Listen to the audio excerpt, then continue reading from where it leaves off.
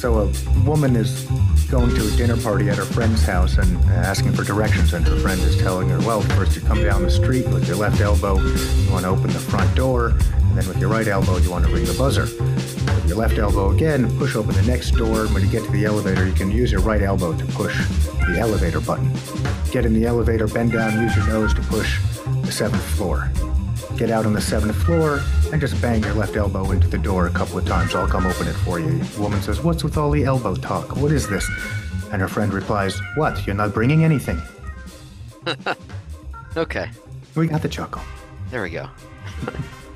Welcome in to another special. They're all special editions, okay? So it's an edition, but It is a special edition of TBL News, the pod, or if you're watching us over there on TBL TV or YouTube, TBL News, the video pod. I'm sitting down once again with our friend Chris Cox. It's an interesting one for Chris. The Fire coming off a loss. How you been sleeping the past couple of nights, man? You're not used to this. Not terribly used to this. Following the Fire, even last year, didn't happen too often. But it's basketball. Teams are going to lose. You're probably not going to go undefeated. So it's a weird feeling, but you know what? It's all right. No, you can't win them all. Sometimes you do. I mean, the days of John Wooden are probably pretty far behind us now. Yeah. So let's talk. Bobby Knight. I wonder, were they the last one? Oh boy, we're going to go down a rabbit hole. You know what? No rabbit holes. We're about efficiency here on TBL News. Okay. So we're not going to go down any undefeated rabbit holes. We can talk about the UConn women's basketball team some other time. Or right. Notre Dame field hockey? Notre Dame soccer? Somebody. What did I just say? No rabbit holes. Moving on. Let's go back to Thursday night. Let's lighten the mood a little bit. Sure. Thursday night, you got Enid at home. Mm-hmm. You win the game. You win 102-91. But let's admit it, it wasn't all that pretty, was it? It wasn't the cleanest game. It was tough. You had KD Moore and Maston there combined to shoot 10 of 17 from the floor. They're a bright spot. The rest of the team was 22 of 64. Yeah. Again, unusual stuff for the Fire, but you did pull out the 102-91 win. The difference probably was on the boards. The Fire snagged 62, Enid only 48. So if I put you in a DeLorean, I fire up the flux capacitor, 1.21 gigawatts, and I send you back to about 10 p.m. Central Thursday time. You're coming off the Enid win. At that point in time, are you feeling nervous about the next Enid matchup that was coming up in like 72 hours, something like that? Yeah, a little bit. I mean, you look at just the way that the schedule shaped up and the way that the schedule was put out there, and the Fire were playing 3 games in 4 nights. It was an afternoon game off of an evening back-to-back situation. Enid had 2 days to prepare, and were only preparing for the Fire and only correcting the mistakes they made against the Fire, while the Fire had a game against Little Rock in between those 2 Enid games. So that by itself, kind of, you look at the calendar, you look at the schedule, and you say, okay, this is going to be a tough matchup no matter what happens. But then you watch the game on Thursday, and the Fire got an 11-point victory, and you do see some things there where it's like, okay, Enid's going to pose some problems, not only on Sunday, as we saw, but then throughout the rest of the season. Enid has a lot of length, and just the way that they use that length gave the Fire some trouble. I don't think it's anything that they can't adjust to and figure out for the next time that they play after the All-Star break. But I do think that it is something that does pose a problem for the Fire, especially the lengths that the Enid guards have. Enid's throwing out guards that are 6'4". I think Marvin Johnson's listed as a guard, and he's 6'6", and with, a big guard. With probably a longer wingspan than that. So, I mean, you got length at the guard position that the Fire, and frankly, a lot of teams just will have a hard time matching up with. Yeah, and when we were chatting about that length, you mentioned Enid falls back into a zone. They do, yeah. They have a couple different zone defenses that they play, but they fall into that zone, and you put those 2 guards at the top of the zone, and they can, with their length, cover a lot of ground. We'll talk about Little Rock here in a little bit, but they tried to play some zone after seeing it give the Fire some trouble. They tried to play some zone on Saturday, and the Fire were able to adjust to that a lot easier. 1, because they were more familiar with the zone. 2, Little Rock just didn't have the length that Enid has. So, with the zone, you try to get the ball inside, try to break the zone down that way, and the Fire would get the ball inside to their bigs, and Enid would collapse on it like you want, but then they're able to only take 1 or 2 steps, and they're back on those 3-point shooters. So they're able to recover a lot quicker. Yeah, look, you're talking to a Syracuse boy, an Orangeman Oh, there through you and go. through. I know a thing or two about zone recoveries, but you make a very good point about Little Rock trying out the zone. Mhm. You do have to be built for it, and there You also do. is a lot of study that goes into it. It seems like okay, I'm just going to stand in this area for a while, easy peasy, but it's the intricacies of the zone that actually make it work. Were you impressed by Enid's zone? Yeah, I really was because it's not, at least up to that point in the season, we hadn't seen it on, Mm, with any of the teams that the Fire have played. The Fire haven't really shown it. I mean, a team might, Shreveport will throw it in there on occasion, but it's for, a possession or two, and then they'll go back to man and, do some other things. So it's not something that you see very often. Really, I mean, you see it some in college now. You still don't even see it a ton in college yeah, anymore. yeah, less and less frequently. Um, you see it a lot at the high school level. I cover high school sports as well, and you see it a lot at the high school level, but you don't see it much past that. Some in college, but not really anywhere in the pros. And so I think, especially on Thursday, with the Fire seeing it for the first time, it kind of threw them off a little bit, and they had to work through some of those adjustments, and they were able to on Thursday and get the win. Right. So before we skip ahead to what happened on Sunday, let's first talk about that Little Rock game. You mentioned that Little Rock game. As look, you could show up any given day, and these are professional players. Little Rock could beat Potawatomi. Right. More They often gave than them not, they won't. they gave him a tough go of it the first time that they played. I mean, it was back and forth for 3 quarters, and Little Rock had chances to win that game. The Fire were able to pull it out in the fourth, but you go into that game on Saturday and you kind of think, okay, Little Rock has some talent. It should be another close, tough game, and it frankly it just didn't turn out that way. The Fire came out on fire and really put Little Rock away fairly early. And we talked about the rebounding numbers when we were chatting before we Right. actually hit the record button here. So Potawatomi actually got out rebounded in this one. And it's Yeah. kind of a significant margin too. It's 67 to 52. No one on Potawatomi had double digit boards. But you told me something interesting. Why don't you cue the listeners into what you told me that I found pretty interesting? Yeah, it was one of those things that you didn't really notice that during the course of the game. I looked at the final stats after the game and saw that they had been out rebounded by 15. And I was like, that's surprising, because it just didn't feel like that during the course of the game. It didn't feel like, because a lot of times if you're being out rebounded, it's gonna go the other way. The other team's gonna have a much better chance to win. But it just didn't feel like that the rebounding numbers were that off. I think what it was, the Fire just didn't grab as many offensive rebounds as they typically do. Little Rock was able to grab a lot of those defensive boards, and I don't know if that was on purpose or by design by Coach Danoff, but I do know Little Rock likes to get out in transition and run, and they have guys that can do that. So I think there was more of a thought process maybe of the guys after a shot goes up of falling back and getting ready to play defense off transition and just getting 5 guys back there, because in that first game they did get burned on transition a few times. So maybe not trying to press the offensive glass as much as they typically do because of that. So I'll tell you what, here's what we're going to do, Chris. TBL News is awarding Coach Danhoff 2 gold stars, and you are getting awarded 1 gold star. We're going to assume this was done on purpose. That sounds like some pretty advanced tactics to me. Say, you know what, guys, don't hit the offensive board as hard as we usually do. We got to get back on D. Right. And you, Mr. Cox, for picking up on those advanced tactics, you get a gold star as well. Well, thank you. What do I get for that gold star? You get a gold star. So you beat Little Rock. You're not, you as the broadcaster, the voice of the Potawatomi Fire, aren't sitting there saying, oh, shoot, we got some things to clean up. Seems like you played a pretty decent game against Little Rock, again, coming out with a 122-96 road win. Yeah, but now the starters said essentially the entire fourth quarter. Okay, look. Yeah. Another point you had just made was statistics for all you fantasy junkies out there. They don't always tell the whole story. All right, you got to watch the games. Yeah. So you're not sitting there shaking in your boots about Sunday, but that said, now you got to travel from Little Rock, and that was an evening game.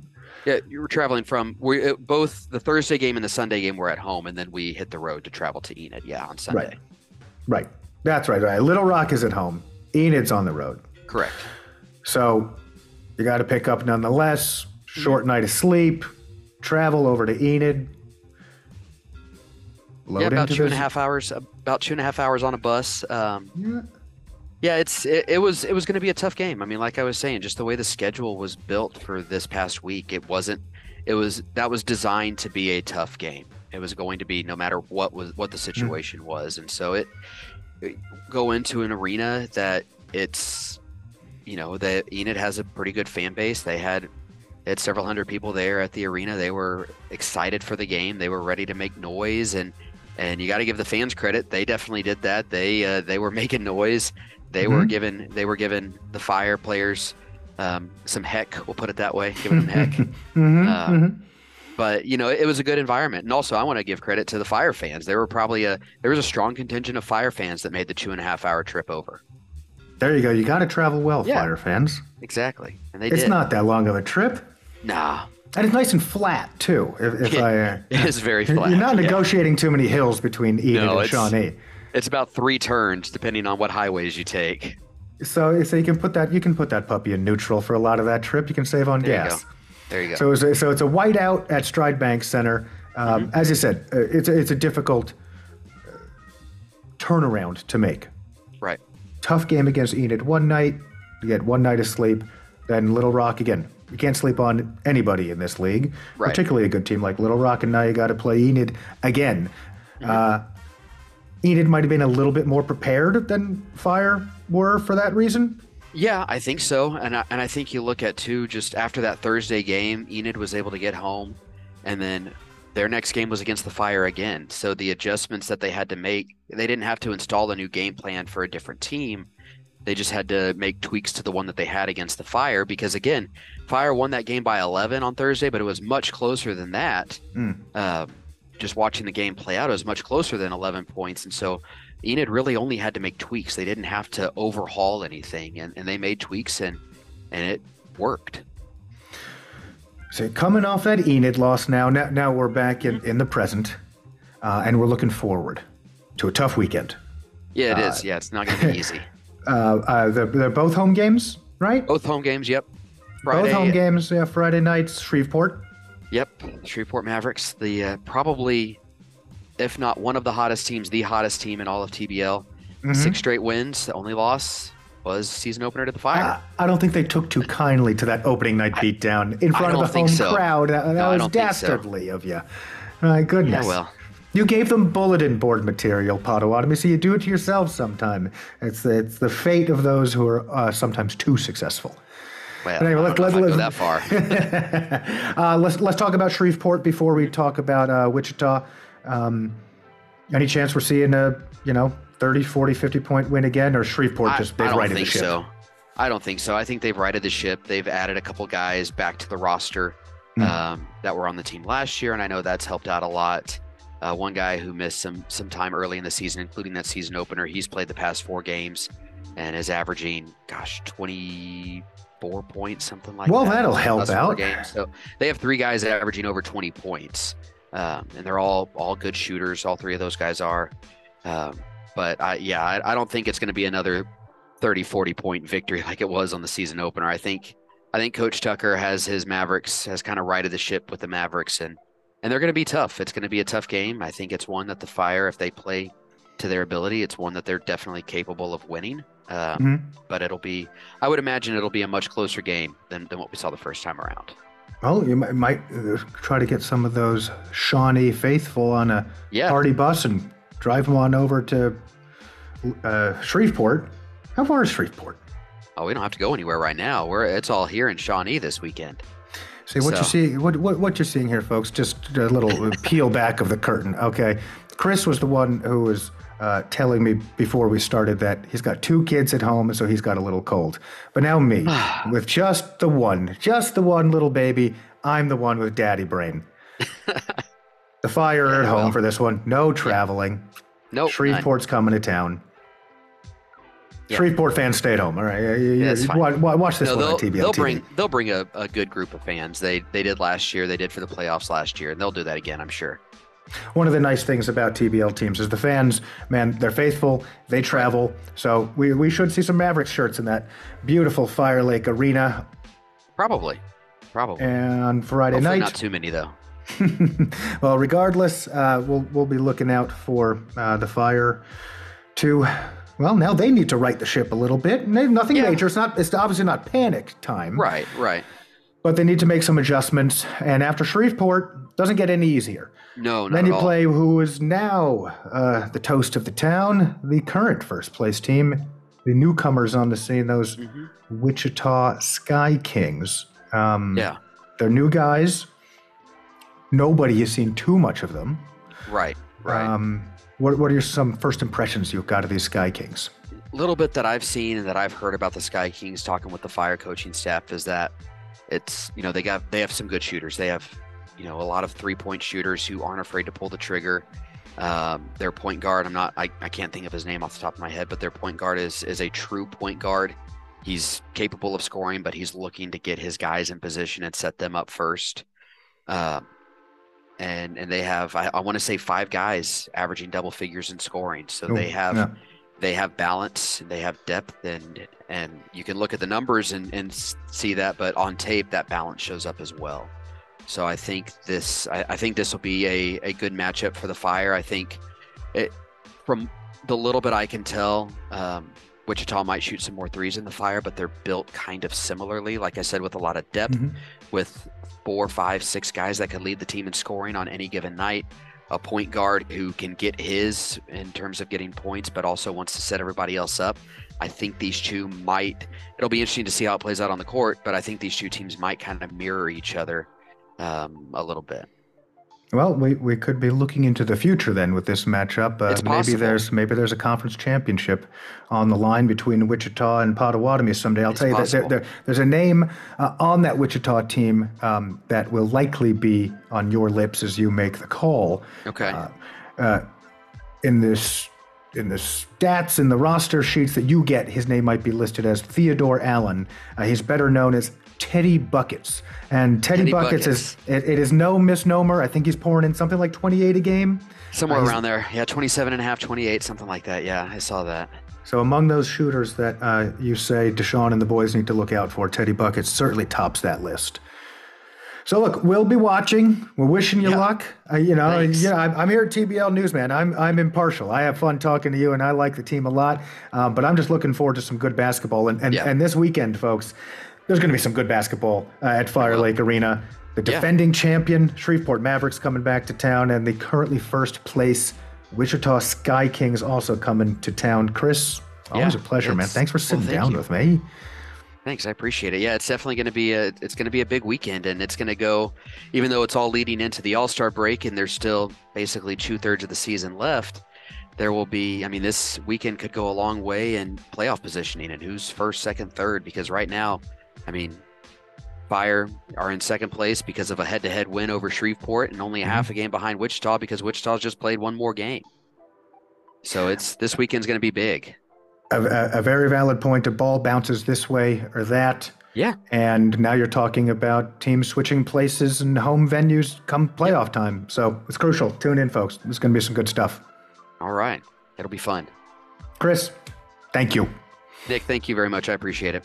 And here comes that part in the podcast where I say something along the lines of, it's so stupid at this point, isn't it? Even I'm getting bored of it. But now so like once you come up with a bit and you do it a few times, you feel attached to it, like you can't let it go. So I'm going to say something like, Chris, you've been at this a long time. You're a professional. I'm just a mere novice. And I don't have enough stripes on the belt yet to know exactly how to get out of one of these podcasts. Oh, I don't know how to take us to commercial. So I'll say something along the lines of, from the TBL News Desk, signing off. All right, that works. Big guys, I'm not kidding there. It's a big weekend for you guys. It really is. Pumped up. I know you've done a lot of this, but you got to get pumped up for a weekend like this, right? Oh, I do, absolutely, yeah. No, I get excited, and I think it's one of those things right now. It's like